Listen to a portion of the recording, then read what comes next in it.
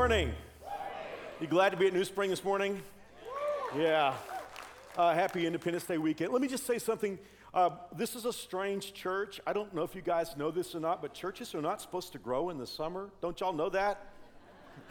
No, it's awesome what God is doing at New Spring, and we continue to grow right even through the summer. And can I just say something to you? I know that this 11:15 service, it can get a little crowded in the parking lot. It can be tough to get in, get checked in. And then on top of that, just to be candid with you, we're probably getting close to having to cap some kids' classes because of capacity. So let me tell you about one of the best kept secrets at New Spring. Our newest of the 4 services is at 6:30 on Saturday night.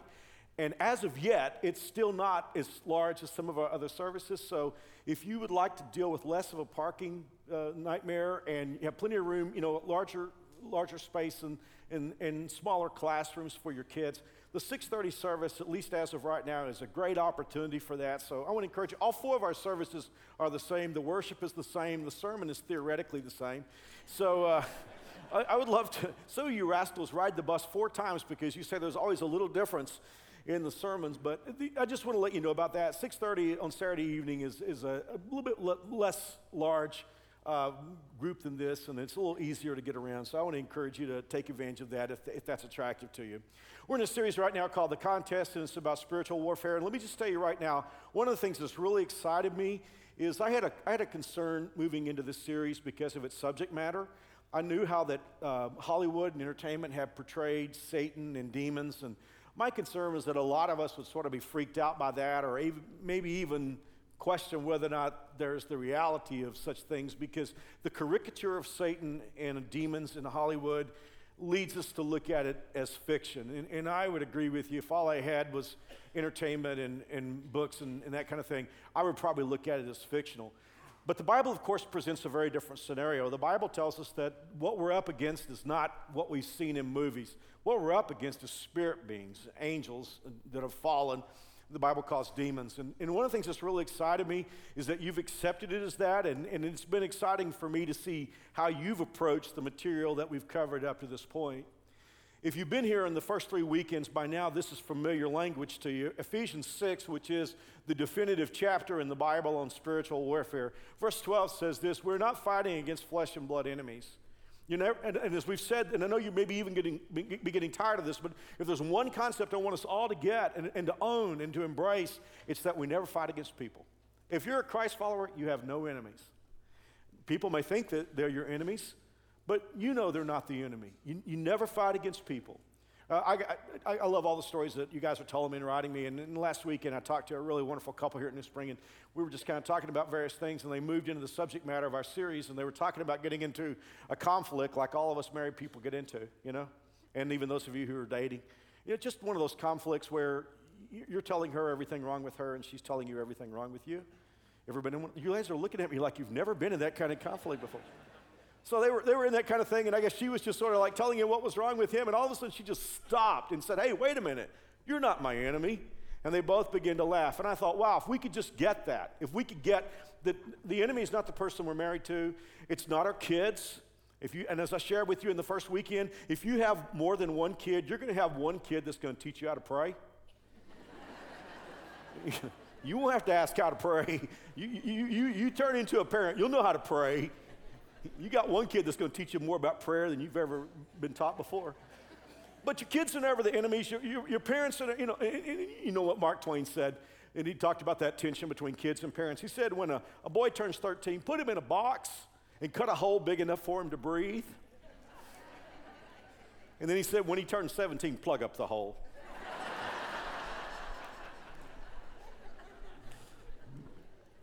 And some of you 17-year-old kids are saying, I think that should happen with my parents. It's just life. I mean, we get into conflicts, and it's so easy to think that people are the enemy. It's the person we're married to. It's our kids. It's our parents. It's our in-laws. It's the people who live next door. It's the people that I work with who get it in for me.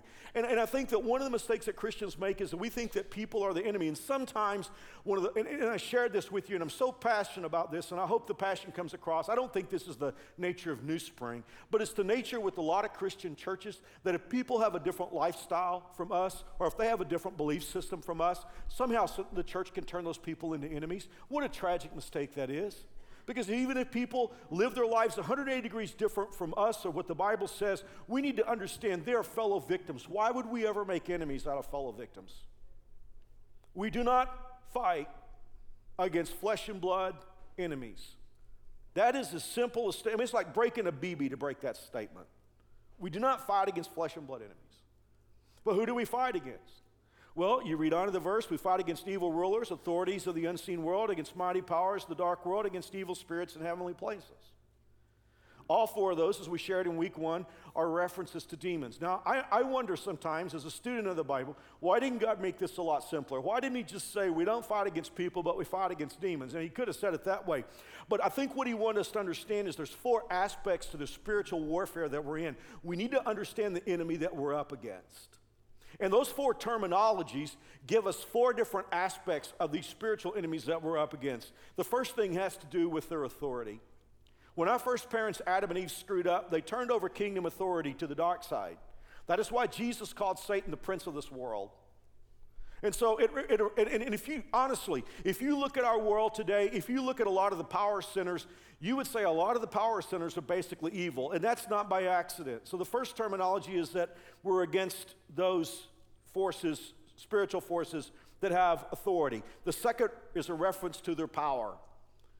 The demons that we're up against have great power. In the Bible, demons, as you know, are angels. These are angels that went with Satan in his insurrection, and God thumped him out of heaven. But you can read about the power of angels in various places in the Bible. In fact, there's one point where an army came up against Israel, and one angel wiped out an army of 185,000. So we understand these are powerful creatures.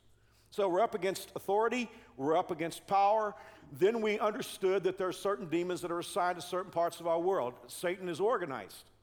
There's structure. So here's the thing. We're not up against a chaotic enemy. We're up against an authoritative enemy, a powerful enemy, an organized enemy, and then finally the fourth term there is agents of depravity. So if you wonder why you and I live in a moral sewage pit in the world that we live in, it's not by accident. It's not some sort of neutral gravity that just brings our world down to filth. They're agents of depravity in our world. So that's what we're up against. We're up against authority, power, organization, and we're up against really dirty foes. Now, it would sound like it's not a fair fight. In fact, the title of my talk, and I don't hardly ever do this anymore. I mean, we did It's Not a Fair Fight Part 1. We talked about the importance of submission. It's not a fair fight. Last week, Part 2, we talked about asking God for help.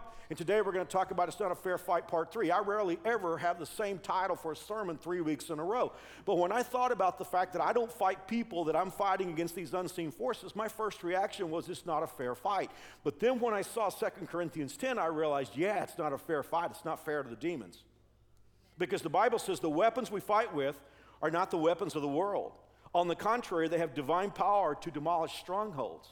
So God is saying, look, Mark, if you will fight with, divine means God, if you'll fight with God weapons, it's not a fair fight to the enemy. So one of the key things, as we talked about, and I'll try to quit reviewing real quick here, but one of the key things that Satan wants to get you and me to do is to go after the wrong enemy with the wrong weapons. He doesn't want you to know what your real weapons are. Now, before I introduce weapon 3, I want to make a point. A lot of people fear Satan or demons because they're convinced that those forces are going to bring catastrophic damage into our lives. It's like I'm afraid of the devil because he can do something catastrophic to me. I think that's a misplaced fear. Yeah, it happens occasionally, a la Job chapter 1. But number 1, God always permits it. And as I said, number 2, I think it happens very rarely. I think it's very rare that Satan or his demons just bring catastrophic damage. I think they work in our lives primarily in 2 ways. Number 1, they stir up people to create difficulty for us. This is why we often think that people are the enemy. You remember there was a point where Peter tried to convince Jesus not to go to the cross? Do you remember how Jesus reacted to him? He said, "Get behind me, Satan." He didn't say, "Get behind me, Peter." He understood at that moment that Satan had put a temptation in Peter's mind, and Peter was speaking for the enemy. And so from time to time, I think that that's one way that Satan will work in your life and my life. He will set somebody up in our life and get them to think in a particular way that is wrong. Have you ever had somebody who just got it in for you, and you're thinking to yourself, what did I ever do to her? What did I ever do to him? Or maybe you'll get, this is one way I think Satan really works in our lives, by using people. A lot of times you will discover that there's somebody in your life who begins to interpret what you say and what you do with the worst possible motive. And you will think, wow, I didn't mean that. I wasn't thinking that. I wasn't trying to hurt that person. I was trying to help that person. Why is this person so angry at me?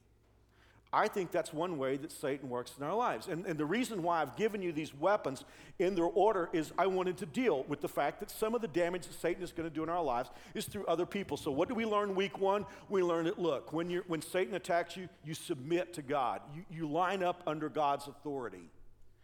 And why is that so powerful? Because here's the thing. When somebody gets it in for you, you want God to deal with that. You don't want to deal with that. You want to take your hands off and back away. What is our inclination when somebody gets it in for us? When somebody starts hurting you or me or starts criticizing us, what is our natural human reaction? We want to say, hey, wait a minute here. I deserve better than that. You hear that? We get lifted up in pride. What does Satan know? He knows that God resists the proud. So what he wants to do is to lure us into reacting to people who bring damage into our lives by making a personal thing and getting proud. So what do? We say, hey, look, it's not about me anyway. I'm just going to humble myself under God's power, and then God takes care of it. Or last week we learned the importance of praying and asking God for help. So when somebody gets it in for you or somebody creates damage in your life, don't take it personal. Don't get reactive and start getting built up in pride. Just submit to God's plan in your life, submit to God's will, and pray and ask for help. Let God take care of it. But now here's the salient point that I want to get to. 98% of the damage that Satan has done in Mark Hoover's life is not by bringing catastrophic damage, and even though I've had people against me from time to time, God's taken care of all that. You know, the Bible says no weapon that's formed against you will prosper. This is the heritage of the servants of the Lord. And it doesn't mean that no weapon will be formed against you. It's just that they won't prosper. So don't worry about that. 98% of the damage that Satan has brought into my life is what he has got me to do to myself. Can I get a witness on that one? See, here is what the enemy knows. If he can lure me into destructive behavior, I will suffer for it. But he also understands God very well firsthand. See, many of us have the concept that God is the God of love, it doesn't matter what I do. God is the God of love, and it matters very much what you do. Because you and I will harvest what we plant. In other words, whatever we do will come back to us. Satan understands that better than anybody else. So Satan understands that here's the thing, although God loves Mark very much, that Mark by his conduct and by his attitudes, as much as God loves me, I can back God into a corner in which God has to say, I got to do something. I can't let Mark do that and get by with it. Every one of us who is a parent understands that very clearly. We have kids, we love them, we want to affirm them, we want to do good things for them. But how many of you as parents know that you can have a kid that as much as you want to do good, they'll back you into a corner where finally you got to do something because you love the child? And Satan gets that. Oh, does he get that? So what he wants to do is he wants to tempt me and lure me into attitudes, behavior, and actions that will cause me to suffer because of that. And so with that in mind, I want to take you to weapon 3. If weapon 1 is submit before God, if weapon 2 is pray, let me give you the divine weapon number 3. And this weapon is so powerful to keep us from doing damage to ourselves. Ephesians 6, which by the way, once again, is the definitive chapter in the Bible on spiritual warfare. Just 5 verses after it says we don't fight against people, but we fight against demons. The Bible says this, and take the sword of the Spirit, which is the word of God. You and I know the Word of God is the Bible. Now, does God mean that you should just carry the Bible with you everywhere you go? Oh man, I got the sword of the Spirit with me. I've heard people say that before. I just take the Bible with me wherever I go. There's a little more to it than that. And some of you who grew up in church have heard this one. If I had a nickel for every stupid thing I've heard in church, I'd be a rich man. I was a kid in the church in one of the services last night. My dad's a wonderful pastor, and when I was a kid, he would take me to what we used to call revival meetings. That was like services that happened every night of the week, and every church in town that was having revivals, my dad took me to. I was joking on stage one weekend, and I said, my dad took me to every revival except Creedence Clearwater. And I know where all the baby boomers are today. And after the service, my dad came to me, he said, who's Creedence Clearwater? So I told him. He said, yeah, we wouldn't have gone to that. And so I thought that was pretty funny. And I was telling our student pastor, it's been about 10 years ago. I told our student pastor, I said, Keenan, that's the funniest thing. I talked about Creedence Clearwater, and my dad said, who's Creedence Clearwater? And I was kind of laughing about it until Keenan said, yeah, all the teenagers want to know who Creedence Clearwater was too. And then I realized how old I was. Well, let me tell you one of the dumbest things I've ever heard in church, okay? I've heard people say, look, man, when you're under attack from Satan, just quote Scripture. He's scared of Scripture and he'll run away. Oh, yeah? We're going to see today that our first parent quoted Scripture to him, and we're going to go a little further, and we're going to find out that Satan quoted Scripture. Trust me, he's not afraid of you carrying your Bible. He's not afraid of you quoting Scripture. But there is a way to use the weapon, and we'll talk about it today. But I want to work you into it. This is going to be a work project today. I don't know that we could call this a talk. In fact, there's going to be a point where I got to just stop the sermon and say, the ball's in your court, in my court, and then we're going to have to determine what we do. I just want to introduce you to the concept.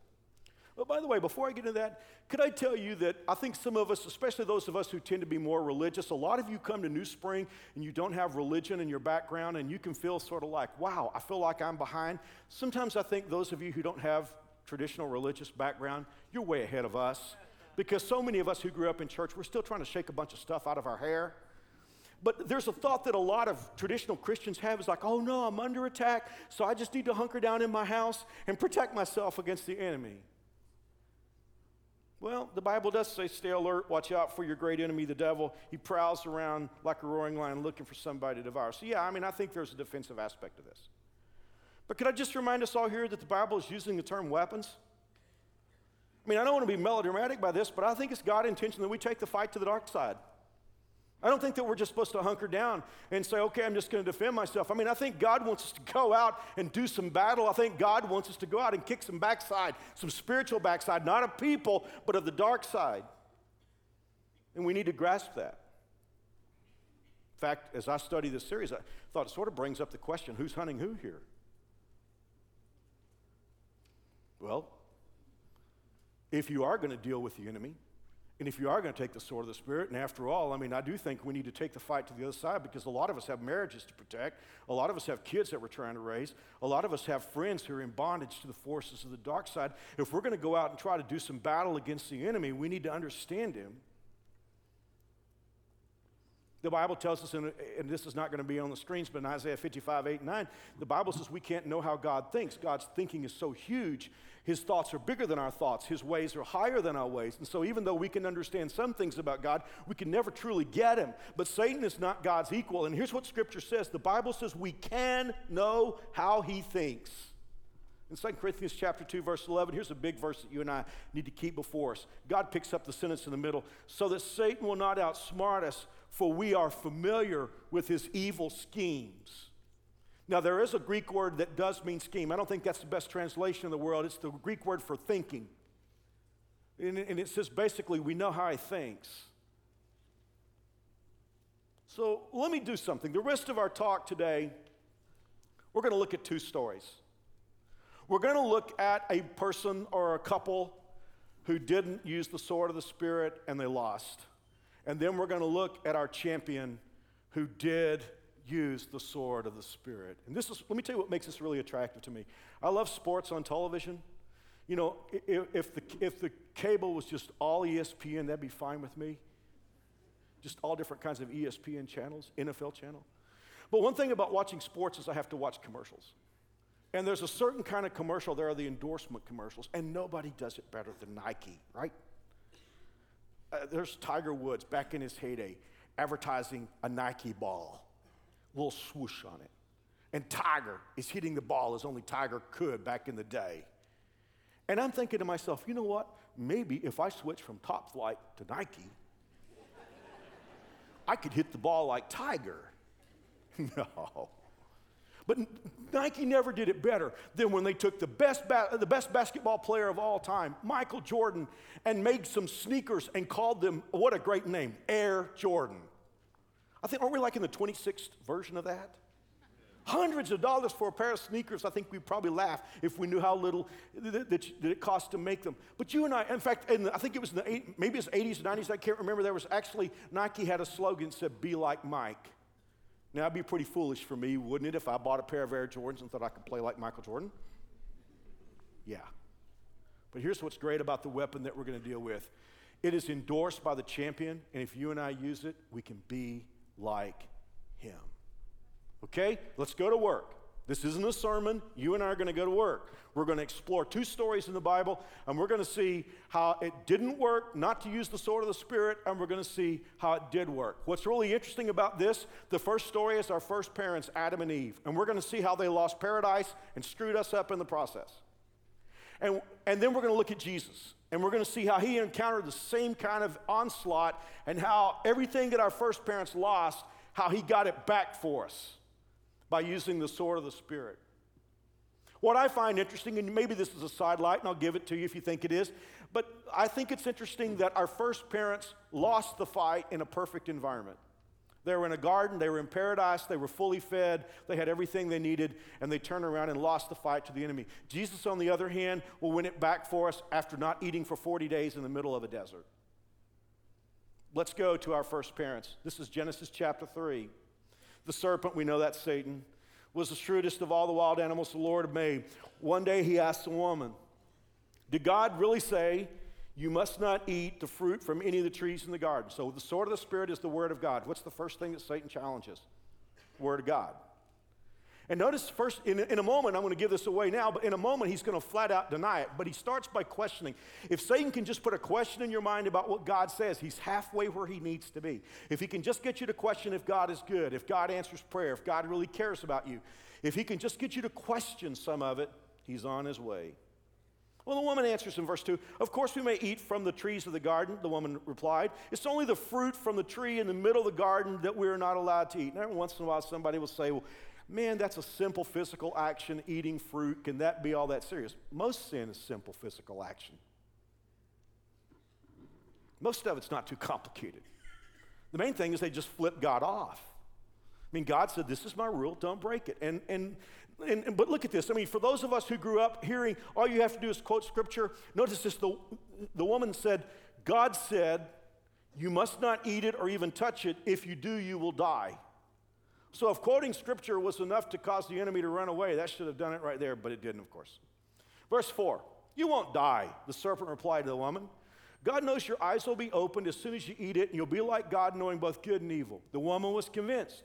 She saw the tree was beautiful, its fruit looked delicious. She wanted the wisdom it would give her, so she took some of the fruit and ate it, and then she gave some to her husband who was with her, and he ate it too. At that moment, their eyes were open. They suddenly felt shame at their nakedness.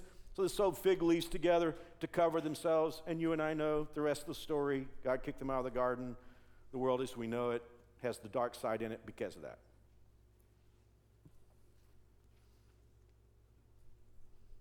Why did it work?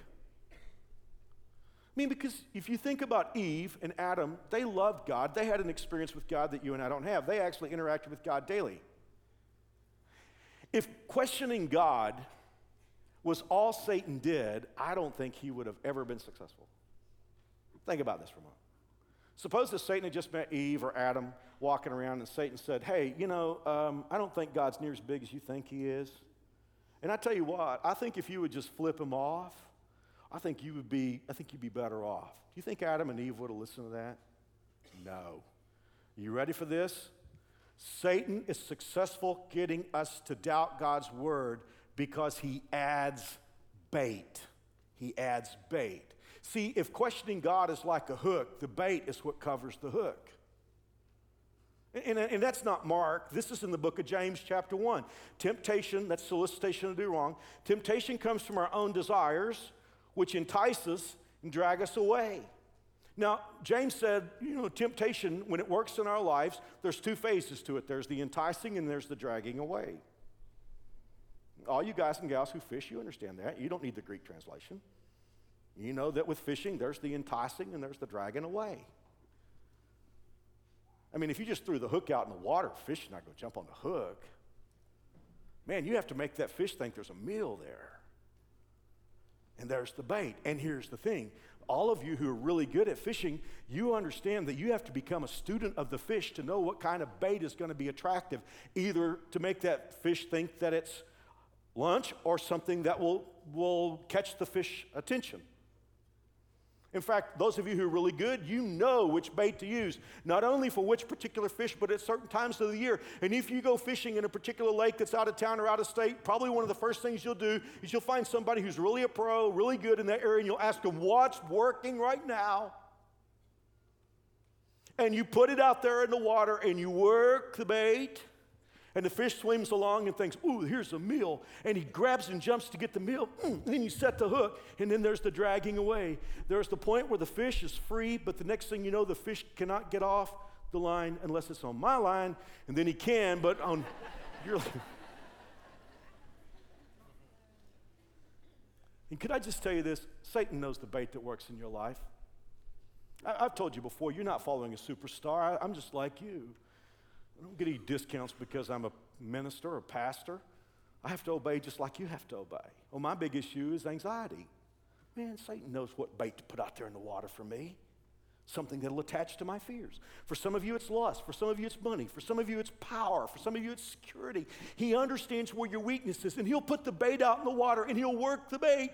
And in the process, he's going to try to get you to question God's word. And the moment that you do, and you go for the bait, he sets the hook. And then we get dragged away, and we know what that's like. Could I tell you, he only uses 3 kinds of bait? And you need to understand what these kinds of bait are. I mean, this is in 1 John 2, verse 16. All that's in the world, the lust of the flesh, the lust of the eyes, and the pride of life. That's the 3 kinds of bait he uses. Lust of the flesh, I want what makes me feel good. Lust of the eyes, I want what I see. Pride of life, I need to come off looking like the hero. That's all he uses. And by the way, the end of that verse said, and the world is passing away, and the lust of it. How many of us, and I think probably when we get right down to it, this is all of us. All of us have taken some of the bait. All of us have questioned God's word. All of us have been dragged away. But how many of us could testify to the fact that a lot of the times when the bait was out there, we thought this is going to last. What I'm being offered here is going to last. What I'm being tempted with is going to last. Maybe it was an affair and Satan put somebody in your life and said, look, she understands you. Your wife doesn't understand you. She understands you. He makes your life. He makes you laugh. Your husband is a drag. If you leave your husband and hook up with this guy, leave your wife and hook up with this gal, it's going to be lasting. And then after your life was shattered and it blew apart, you said, no, it didn't last. I was lied to. Or how many of you thought, man, if I use this substance, it's going to make me feel good. I'm going to be able to face the day. But the next thing you know, you need more and more of it, or you need harder stuff, or more of the vodka. See, it doesn't last. That's what the Bible is saying. Well, he certainly used it on our first mom, didn't he? On Eve.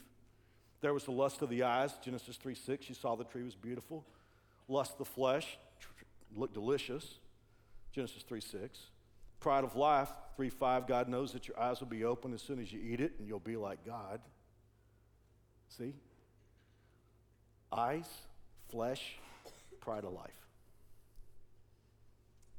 Roll forward several thousand years. I mean, God has kept his word.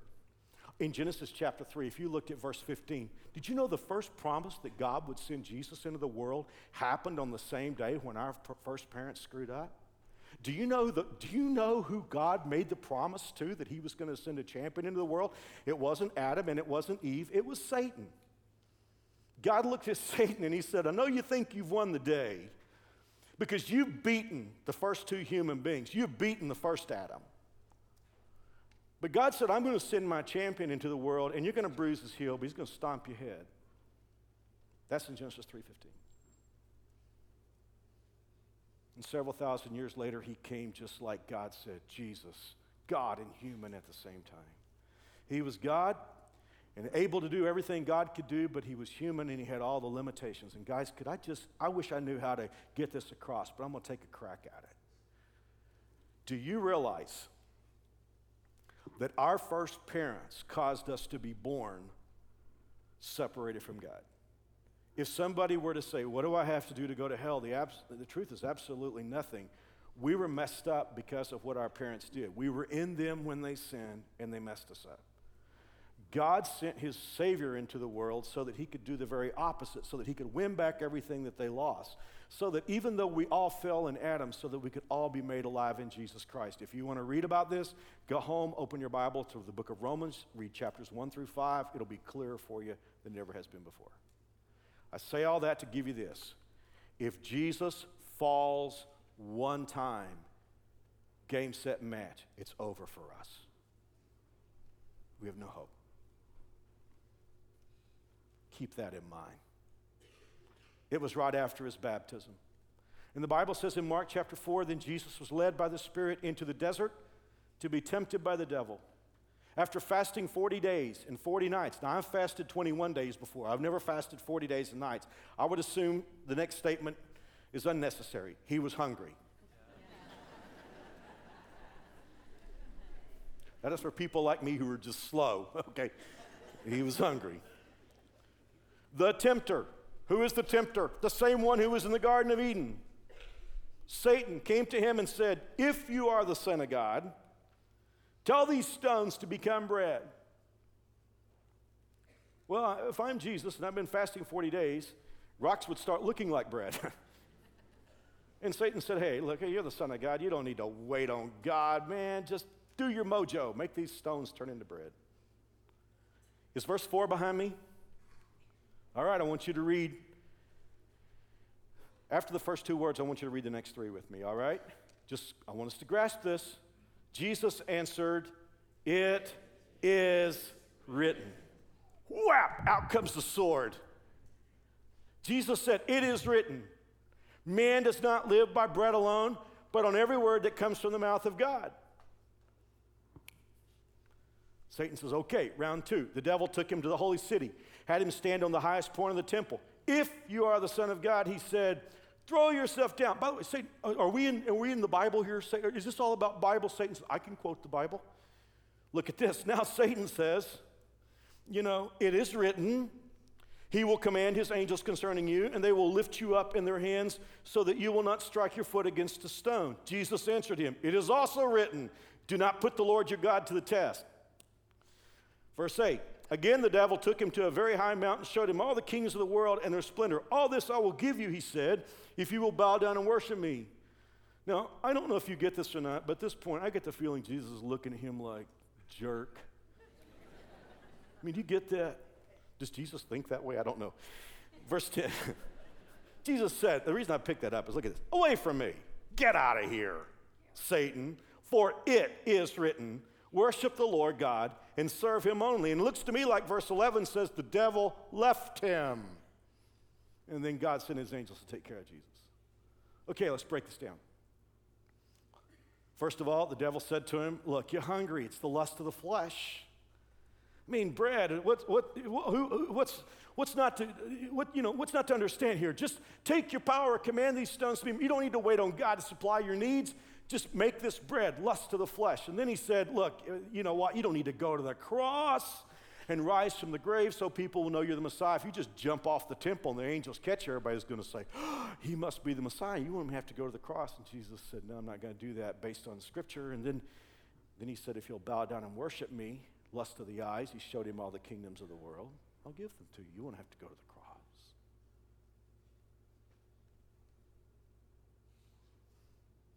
Two things, and I'll try to finish up. Jesus did not win by carrying a Bible with him, and he did not win by quoting Scripture. He won, and this is it. You ready for this? We've spent the whole day getting to this one point. Taking the sword of the Spirit means that you are under the authority of the Scripture, and you are doing what you do based on what God said. Because see, what Satan wants you to do is he wants you to substitute accepting God's authority in your life and put his authority in its place.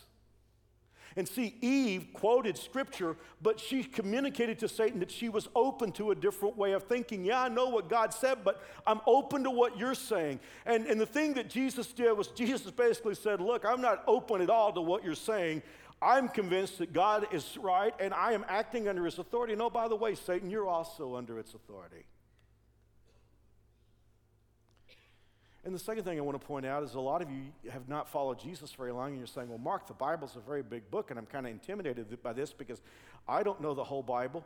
You ready for this? You know the 3 statements that Jesus quoted is all from Deuteronomy chapter 6 through 8. Actually, the chapters weren't put in there till the Middle Ages. It was all out of one speech that Moses made.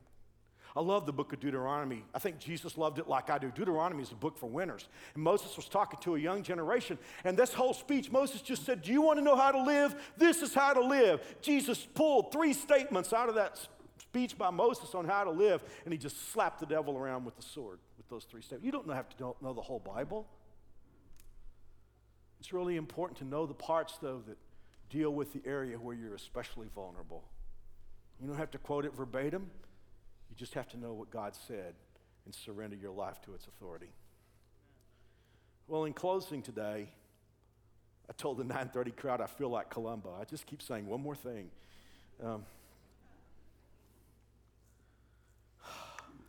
I'm probably going to offend some people here today with this one. But my job's not to be popular. My job's to be right, okay? And again, this is one of those things where if you come from a traditional religious background, you could be offended by what I'm going to say. But I just want to make this clear. Have you ever heard somebody claim to bind Satan? I've heard people pray, Satan, I bind you. I'm thinking, boy, you sure isn't bound in Andover where I live. Satan, I bind you in the name of Jesus. That's not how it works. I wish it were that easy. What would it mean to bind Satan? He's a spirit, so clearly you're not binding. I mean, one of the reasons why Christians get mixed up on that is they juxtapose 2 verses together that aren't meant to go together. There was a verse that Jesus said to the apostles, whatever you bind on earth will be bound in heaven, whatever you loose on earth will be loosed in heaven. And then Jesus talked about his reason why he had power over Satan. He said, you can't go into a strong man's house and spoil his house unless you bind him first. And people put those 2 verses together, and that's not what Jesus meant. How can you bind Satan in your life, really? Well, it's as simple as this. He's powerful. He has an agenda in your life. But when you use the sword of the Spirit, you keep him from fulfilling his agenda. Ergo, you have bound the devil. I mean, when Satan comes to tempt you, guys, when he comes to tempt you with somebody that you work with and say, hey, you know what? It might be fun to have roll in the hay with her. And you're saying, no. The Bible tells me to be satisfied with the wife of my youth, and I'm going to do that. You have bound him from getting you into trouble. That's how you bind the enemy, with the word of God. Submit to its authority. Guys, at this point, I must now stop the sermon and turn it over to you, because you and I have a question before us, which is this: how much time in our day will we give to God's word? I mean, we all have time at work, we have time with family and friends, we have time watching television, we have time on the internet. How much time will God's word have in our lives? Because you realize now what a huge weapon it is. Every time we have an opportunity to attend worship where the word of God is going to be taught in a way that's salient to our lives, it's important. You want to get as much as of God's word in you, so that when the enemy comes, you can say, no, I don't have to listen to what you have to say. I'm answering to a higher authority, and so are you. And when you do that, you'll bind him, he'll leave, it'll work. Let's pray. Father, thank you for allowing us to have these services this weekend. And I pray that your Holy Spirit will bring this message home to us in a powerful way. In Jesus' name, amen. Would you pray with me just one more moment? It could be that you're here today and you're saying, Mark, I don't have a relationship with God. Or maybe you've tried religion and it's left you empty.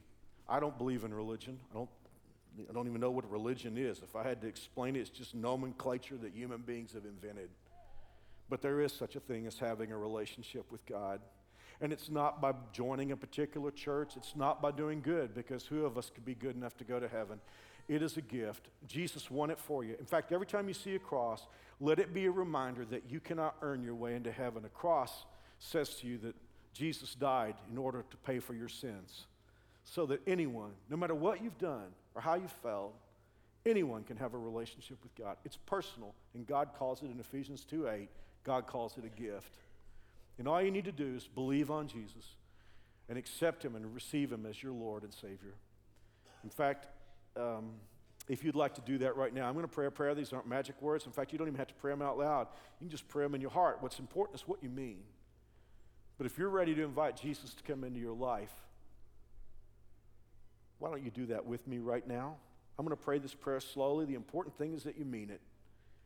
And I'll pray it slowly so you can think about the words. Dear Jesus, I know I've done wrong. And I can't be perfect. And I don't know how to pay for my own sins.